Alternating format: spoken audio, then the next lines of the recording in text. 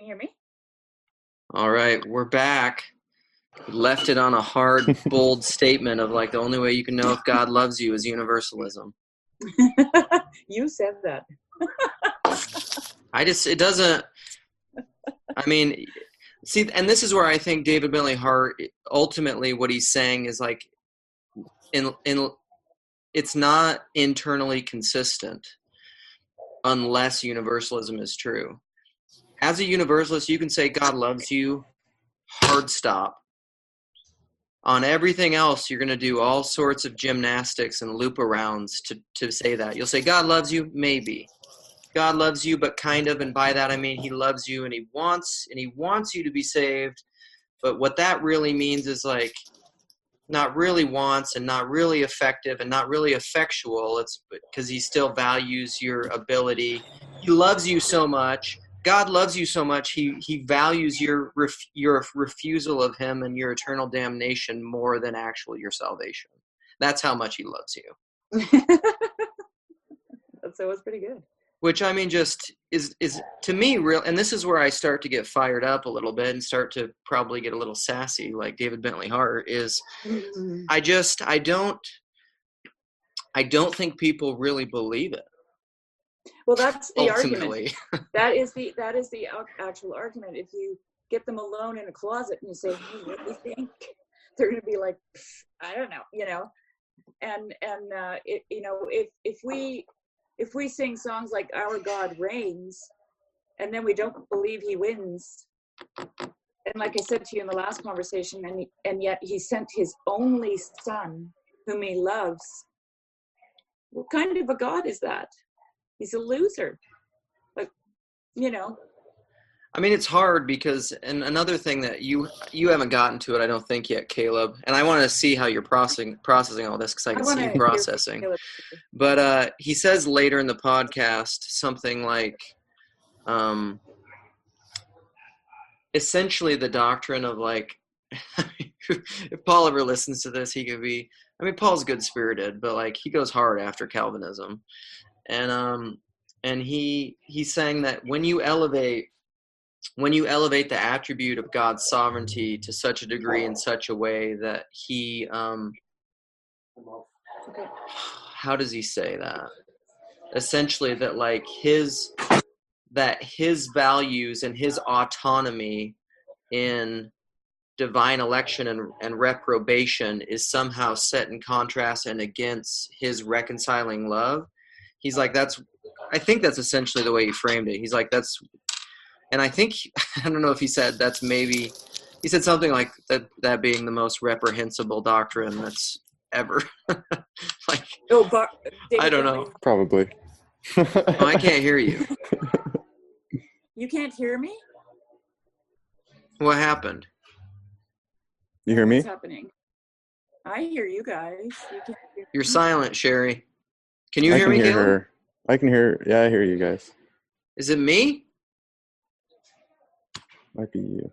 There it is. I hear you now. Can you hear me now? Yes. Perfect.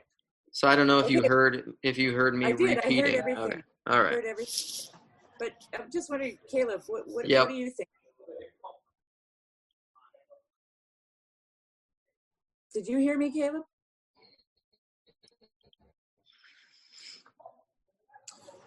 No. So this is all.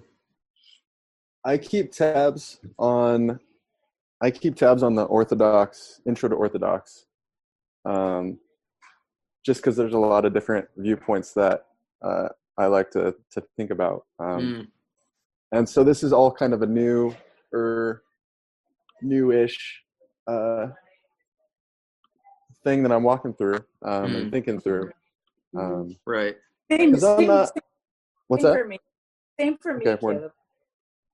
Yeah, because I just want truth. Like I don't care what club I'm in. I don't care, whatever. My boy. But so how do you know that God loves you with a universalist through a universalist lens? Like why is that given? Because in your state. everyone will be saved. Everyone will be reconciled to God.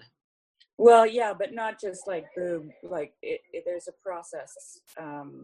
Right, which is that article that you sent, that doesn't mean that it's just like, there's no necessarily pain or judgment or shedding or difficulty or crucibles that don't come alongside with that. I mean, of course, Right. like there's, and I mean, I think we all know this. We all know that intuitively. Like you just,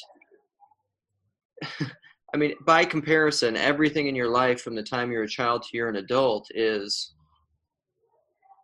you reap what you sow. I mean, like you made your bed, lie in it.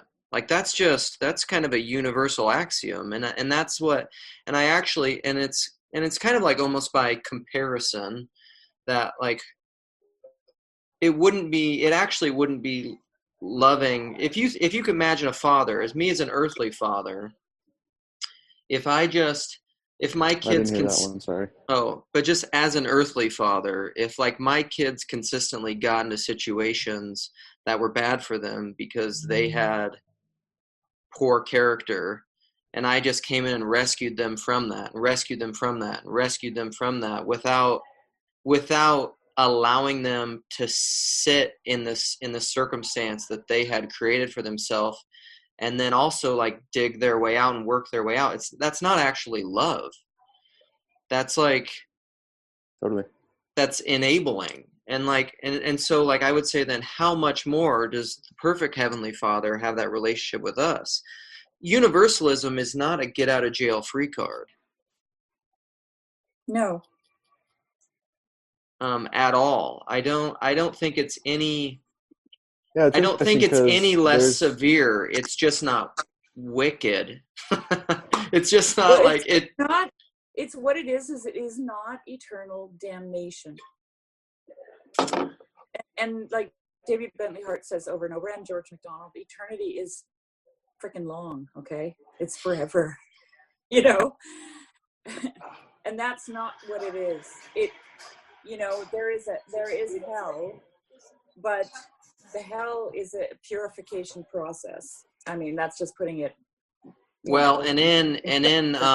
Just for, I mean, I know enough of the subject of hell, and just from studying that and being in that world and being around a lot of different people that hold to a lot of different views, the whole doctrine of hell and the three different orthodox positions, which are eternal conscious torment, annihilationism or conditional immortality, and then universal reconciliation. There's a big diversity of people within that. So there are people who would, I'm sure that there are people that are universalists that would say hell doesn't exist. Like there is no such thing. It's just like I've thought of it this way, that there are people who probably would say that like in the movie The Matrix, when after I love this movie too. When after Neo goes and sees the Oracle, and then he's coming back and he says, and he's trying to talk to what's the guy, Morpheus, and say like you had told me you had told me I'm the one. He was going to tell him, you had told me I'm the one, but the Oracle just told him, the Oracle had just told him that he wasn't the one, right? Do you remember this part? And then eventually when Neo finds out that he is indeed the one, he goes to Morpheus and he says, but the Oracle told me I wasn't the one. And Morpheus replies to him, and this is how I always think of the hell thing, is like Morpheus says there's a difference between knowing the path and walking the path. And I've always thought that like, I do believe in hell. I don't think it's really clear what exactly that is and what it entails, besides a place for the punishment, and I would say purification of sin, whatever that is and looks like. But I just want to say that that's a long caveat. I was just going to say, I'm sure there are universalists that say hell doesn't exist. It's just it's a mechanism to enable you to walk the path. Well, David Bentley Hart, he defines it as classic universalism. So it's the Mm. universalism that derives itself from Gregory of Nyssa. And Yeah, from the patristics, right? And they would definitely affirm hell. But I'm just saying, I'm sure there are modern universalists that are a little bit more in like that probably stem from like liberal, progressive, evangelical folds that are just like hell doesn't really exist. Yeah, yeah.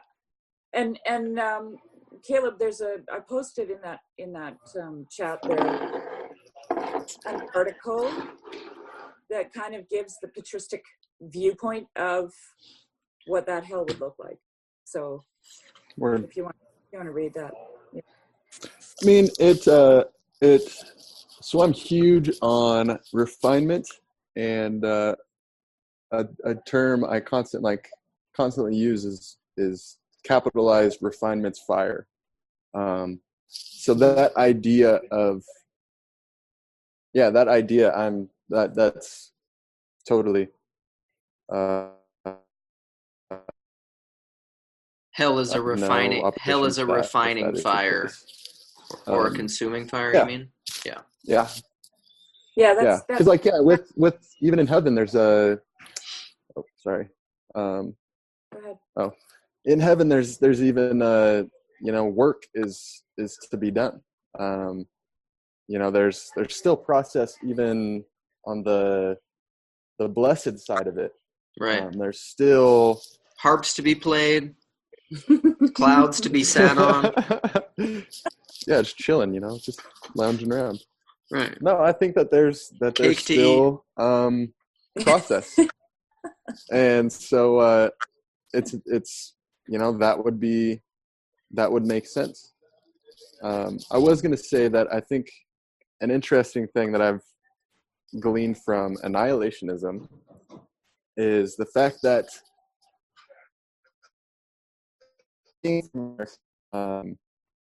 and evangelical and stuff, it's interesting that it changes it from fire insurance, like it throws that whole paradigm out the window, for the most part, and switches it to relationship of love.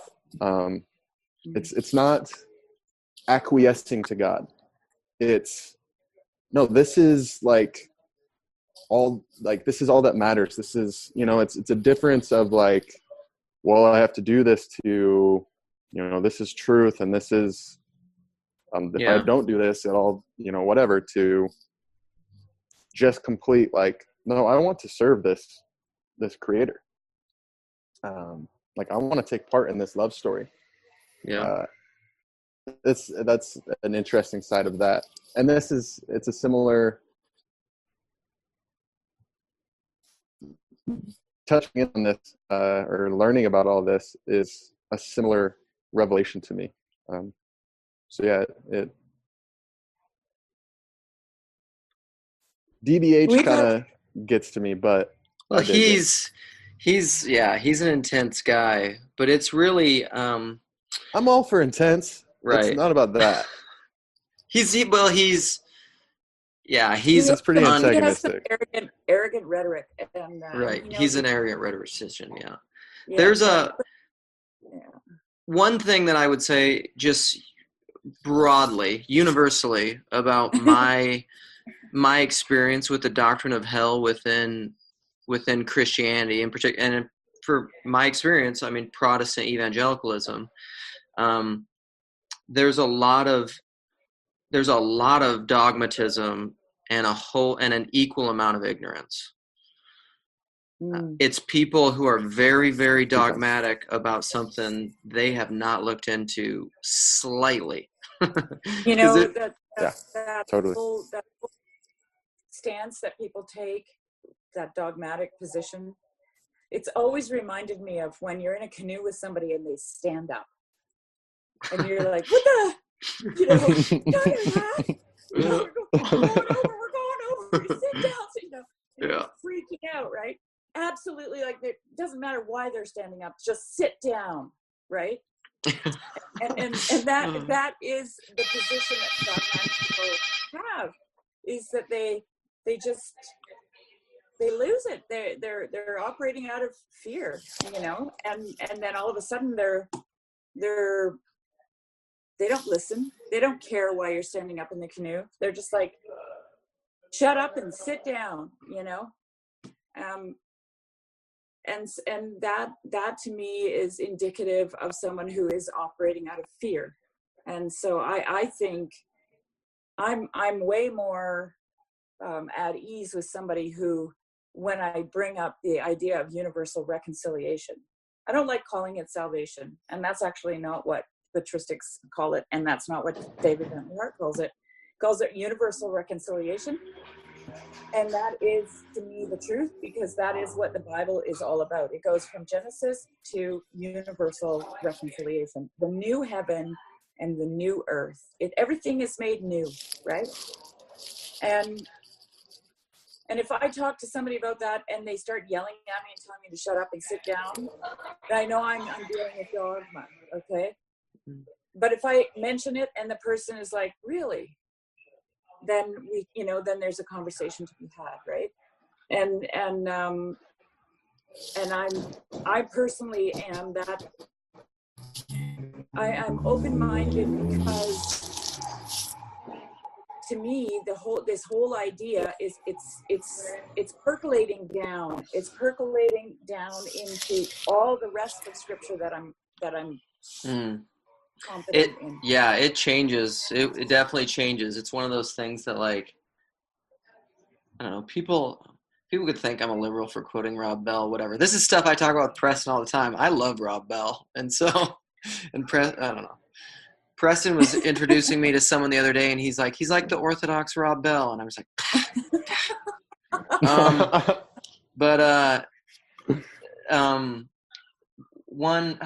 now I'm making jokes and I lost my whole point.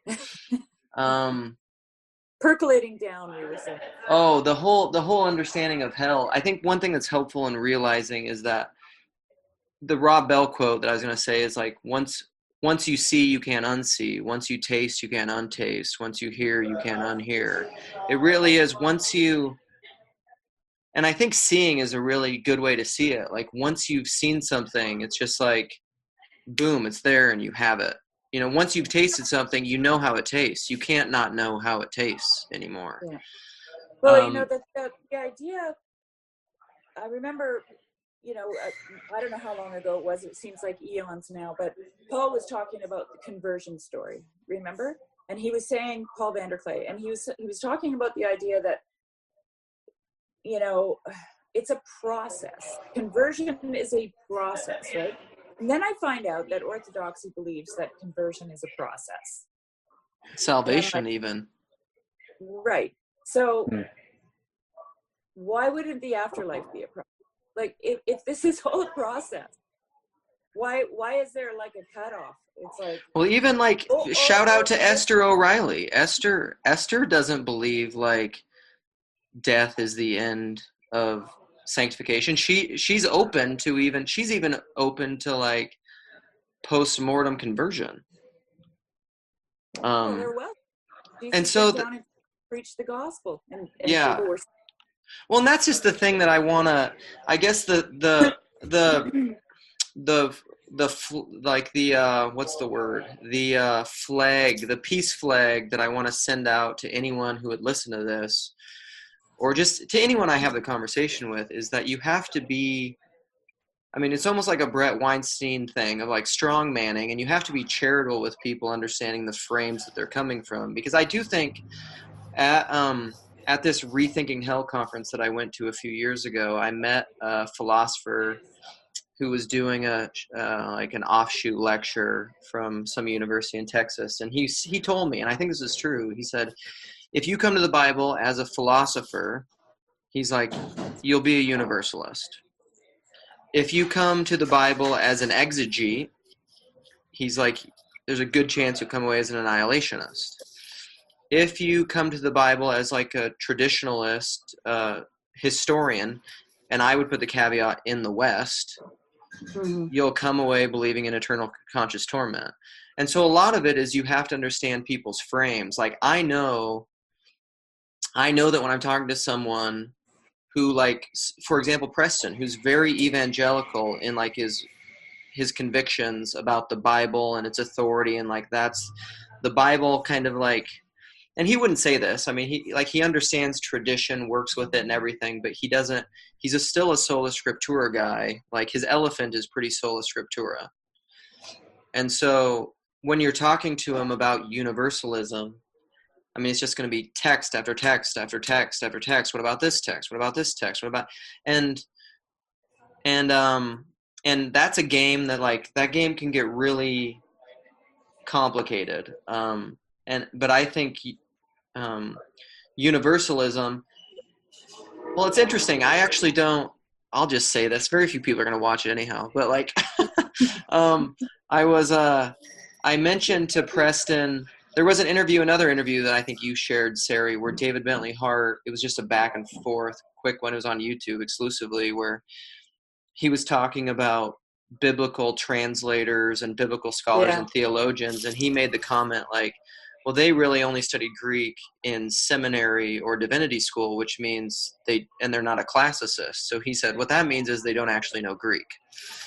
And I just thought that was a very David Bentley Hart comment. And I like, and I sent the clip to Preston, who, you know, has a PhD. He went to divinity school. You know, he studied Greek, all that stuff, like, you know, for years in these different levels. And I sent it to him and just said, just watch this part. And he replied to me and said, like, you know, and he's just kind of laughing. And he said, you know, I agree with him completely.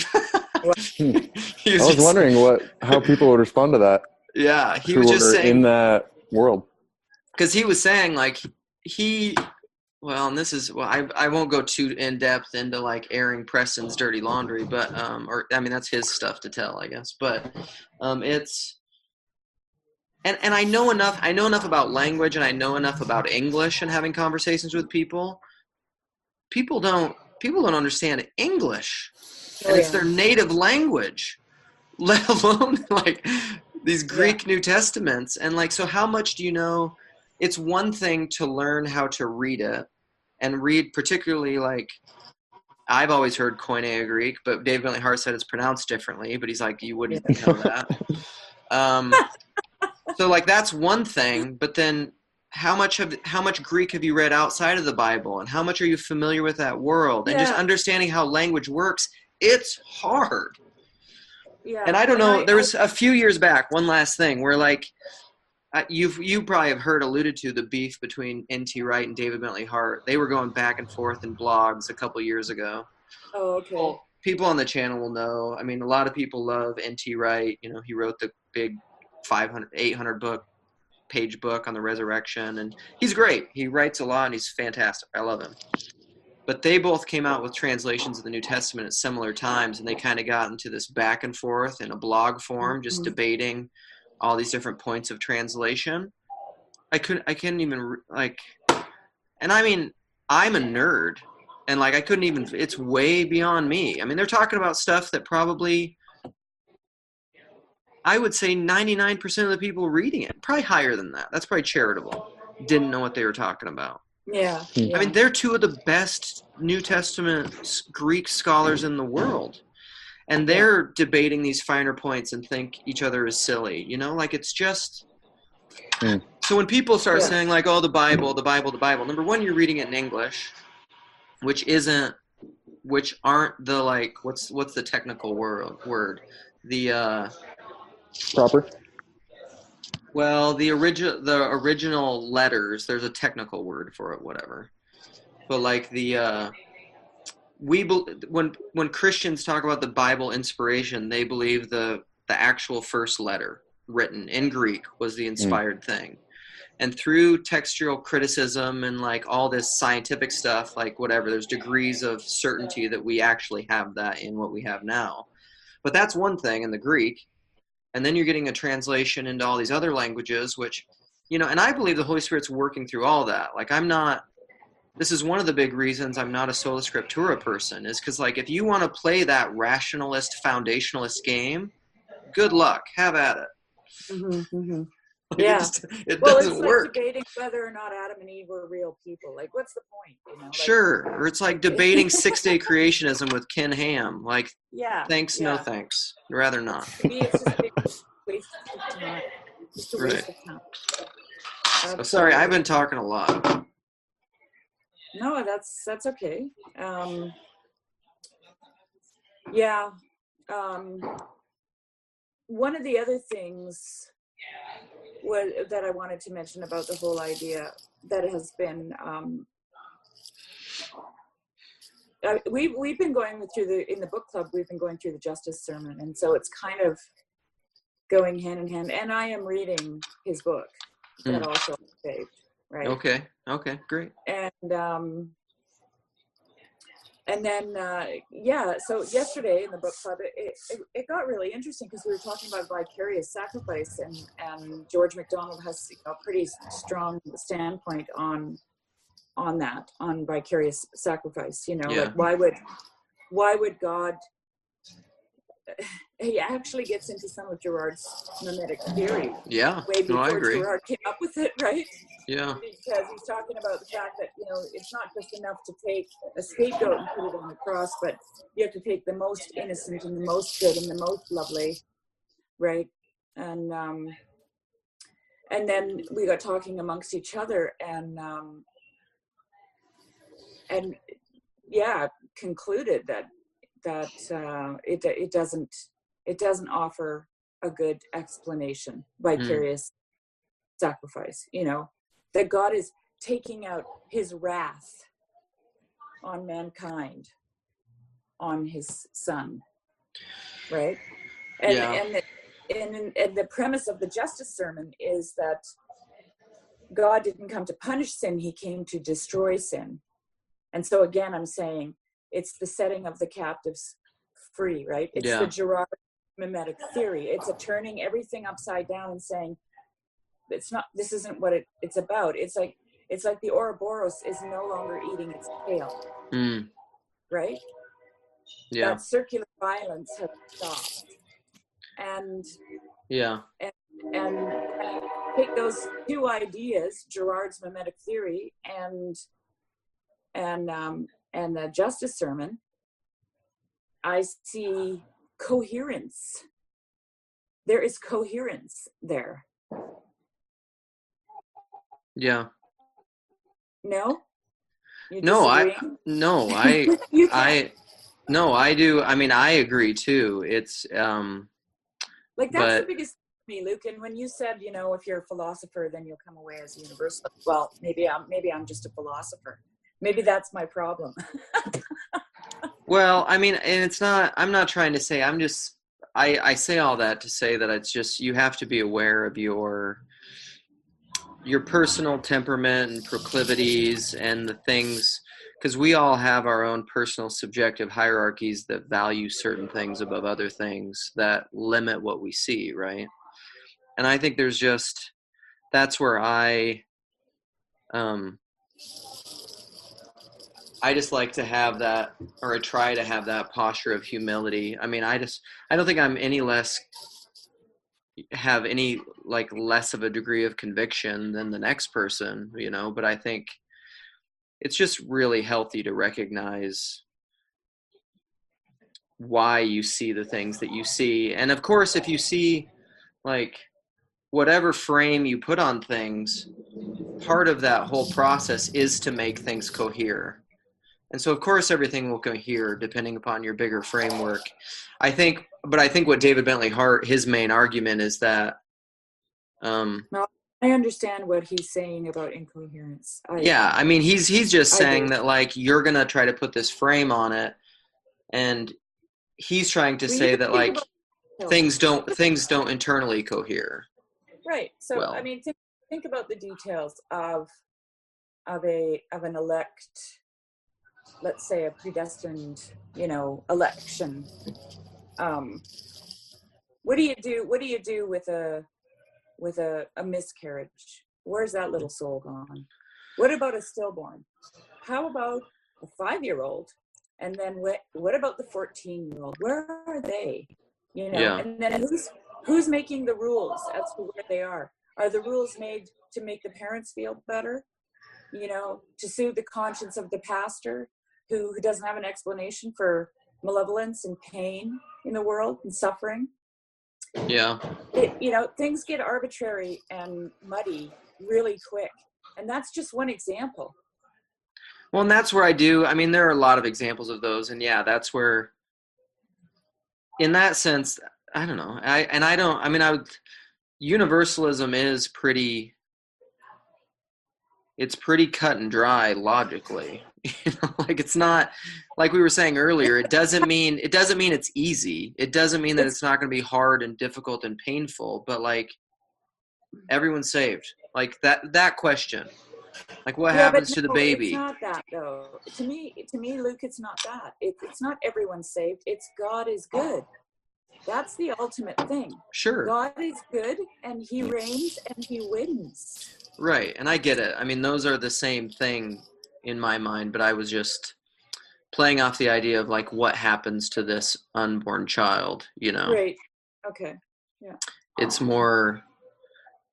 And I think, I mean, ultimately I've heard sermons preached on that. Like John Piper, Bethlehem Baptist, I've heard him preach a sermon on what happens to unborn children, from David and Bathsheba and Samuel and the baby dies and David's mourning. And like, I've heard sermons on those sorts of things, and those ultimately go to, won't the God of the universe do right? You know, like that's where those ones go. And, but everybody else is going to hell forever. It's just the difficult circumstances that we won't address, because boy, that might hurt somebody's feelings. I'm just being really hardcore here. Like, well, and what's hard, I think, want to say a bad thing about a little child, right? Right. Well, and I think what's hard about those, right. Well, what's hard about those situations is like, if you extrapolate that out, well, what about the adult? Like, and this depends on your temperament, I think. Like, if you're a somewhat compassionate person, you can, and this isn't to excuse a person's culpability, but like, I mean, this is where it gets down to really whole systems of things. Like, in order to believe in eternal, I think in order to stomach not believing in universal reconciliation, you have to believe in things like total depravity. You have to believe in things like original sin. You have to believe in, because otherwise it would be intolerable. You couldn't, your conscience wouldn't allow it, because it doesn't make sense. Because when you start extrapolating out those things, like say a child that's born into poverty and a single mother and grows up, who has friends that are in a gang, they get involved in gangs, they start selling drugs, they get picked up for drugs because, let's say, they're a minority and they get pulled over by cops, and they get thrown into prison because of mandatory minimum sentencing, and then in prison they become an actual real criminal when it was just like a young decision that was made. And say maybe they were like a straight A student, and like you start like processing through all these things, and this person becomes like potentially a very hardened, terrible person. But like, you can, if you kind of zoom out and get outside of the lens of time and go all the way back, that person is also a small unborn baby. Yeah, of course. And so it's like, what is, you have all these weird rationalizations that you work through to just be like, well, this person isn't saved and this person is saved because of, and this is where I get into like confessionalism and propositional belief and how much you're conscious of it. Like, do you believe someone's just going to heaven because they affirm the right doctrines consciously, whether or not they just do it? Because you don't believe in salvation by works, so it doesn't matter what a person does in their life. Like, all of it starts to get really a jarbled mess.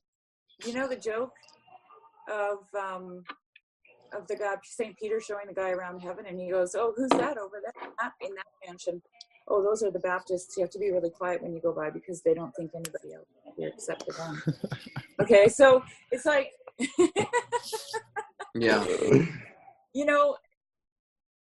that joke is demonstrative of the human tendency to think that we have the answer, right? To think that to have that thing in my hand, you know.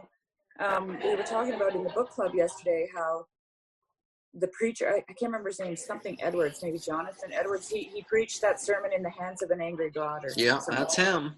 And MacDonald references him in the Justice sermon, Yeah. doesn't like it very much, right? Yeah. And Robert was saying, or no, Josh was saying that, you know, he's got, you know, there's these two pictures of God has you in the palm of his hand. And then there's the King Kong Fay Ray picture, right? Of God's got you in his hand. Yeah. You know, and you're just like this little screaming Mimi, hoping that, you know, he's not going to let you drop into, you know, eternal damnation, right? Because he's just fuming mad, right? He's just furious. And that, to me, that is just not coherent. That is not coherent with the God that plays out in the Old Testament of the embodiment of the Logos in Christ. That picture of this angry God drinking this cup of fury, you know, is just, it isn't. Yeah. So now we're about to max out our second one. We got like 3 minutes. We got 3 minutes 45 left. Caleb, what are you thinking? I'm just taking it all in. Yeah, it's a lot of food for thought for me personally, just where I'm at. Yeah. Because I'm also in a place in life that I'm just like rethinking a lot of things. Mm-hmm. So it's good timing. Okay. Well, that's good. Yeah. As long as the truth, man, it's the North Star. Just stick with that, and as much as you can see it.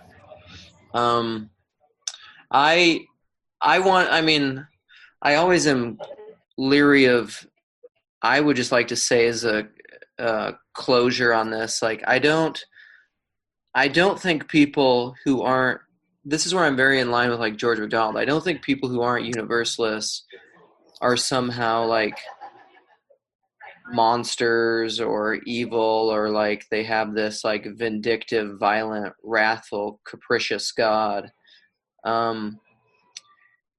I think you always have to be careful that even if you think like a certain framework and logic leads to this, like you think, well, upon all these things, like that's where I see it going. I think it is because of the upside downness of this world, Caleb. I think it's possible to hold to convictions like believing in universal or in like eternal conscious torment and not believing all the things that someone like you, Sherry, would think that necessarily entails. Yeah, well, you know, David Bentley Hart even says in the book, there are many wonderful, kind, passionate people who believe in hell forever, right? Yeah. Yeah. So I don't know. It's a great. I love talking about hell, not even because I care mostly about where people come down on the issue. I think it is a really interesting thing to look into because it shows, because it's just something like I was saying, it shows a lot of the ignorance but dogmatism, and I think it's really healthy for people to be aware of that and then grow in what do I think about this and how does that apply to all other sorts of things, because really ultimately to me it's a deconstruction of foundationalist rationalism, which is my whole thing. Yeah. And for me, this universal reconciliation isn't about hell. Yeah. It's about justice and mercy. Yeah. That's what it is. Which to us, or to me, is like two sides of the same coin. Right. Yeah. So, all right. We have less than a minute, so I'm just going to stop it, but it's been awesome. Love the talk, yeah, it was guys. great. Aloha. All right. Yeah. Aloha, and we'll maybe see it on Randos. Who knows? All right. See you guys. Bye-bye. Have a good one.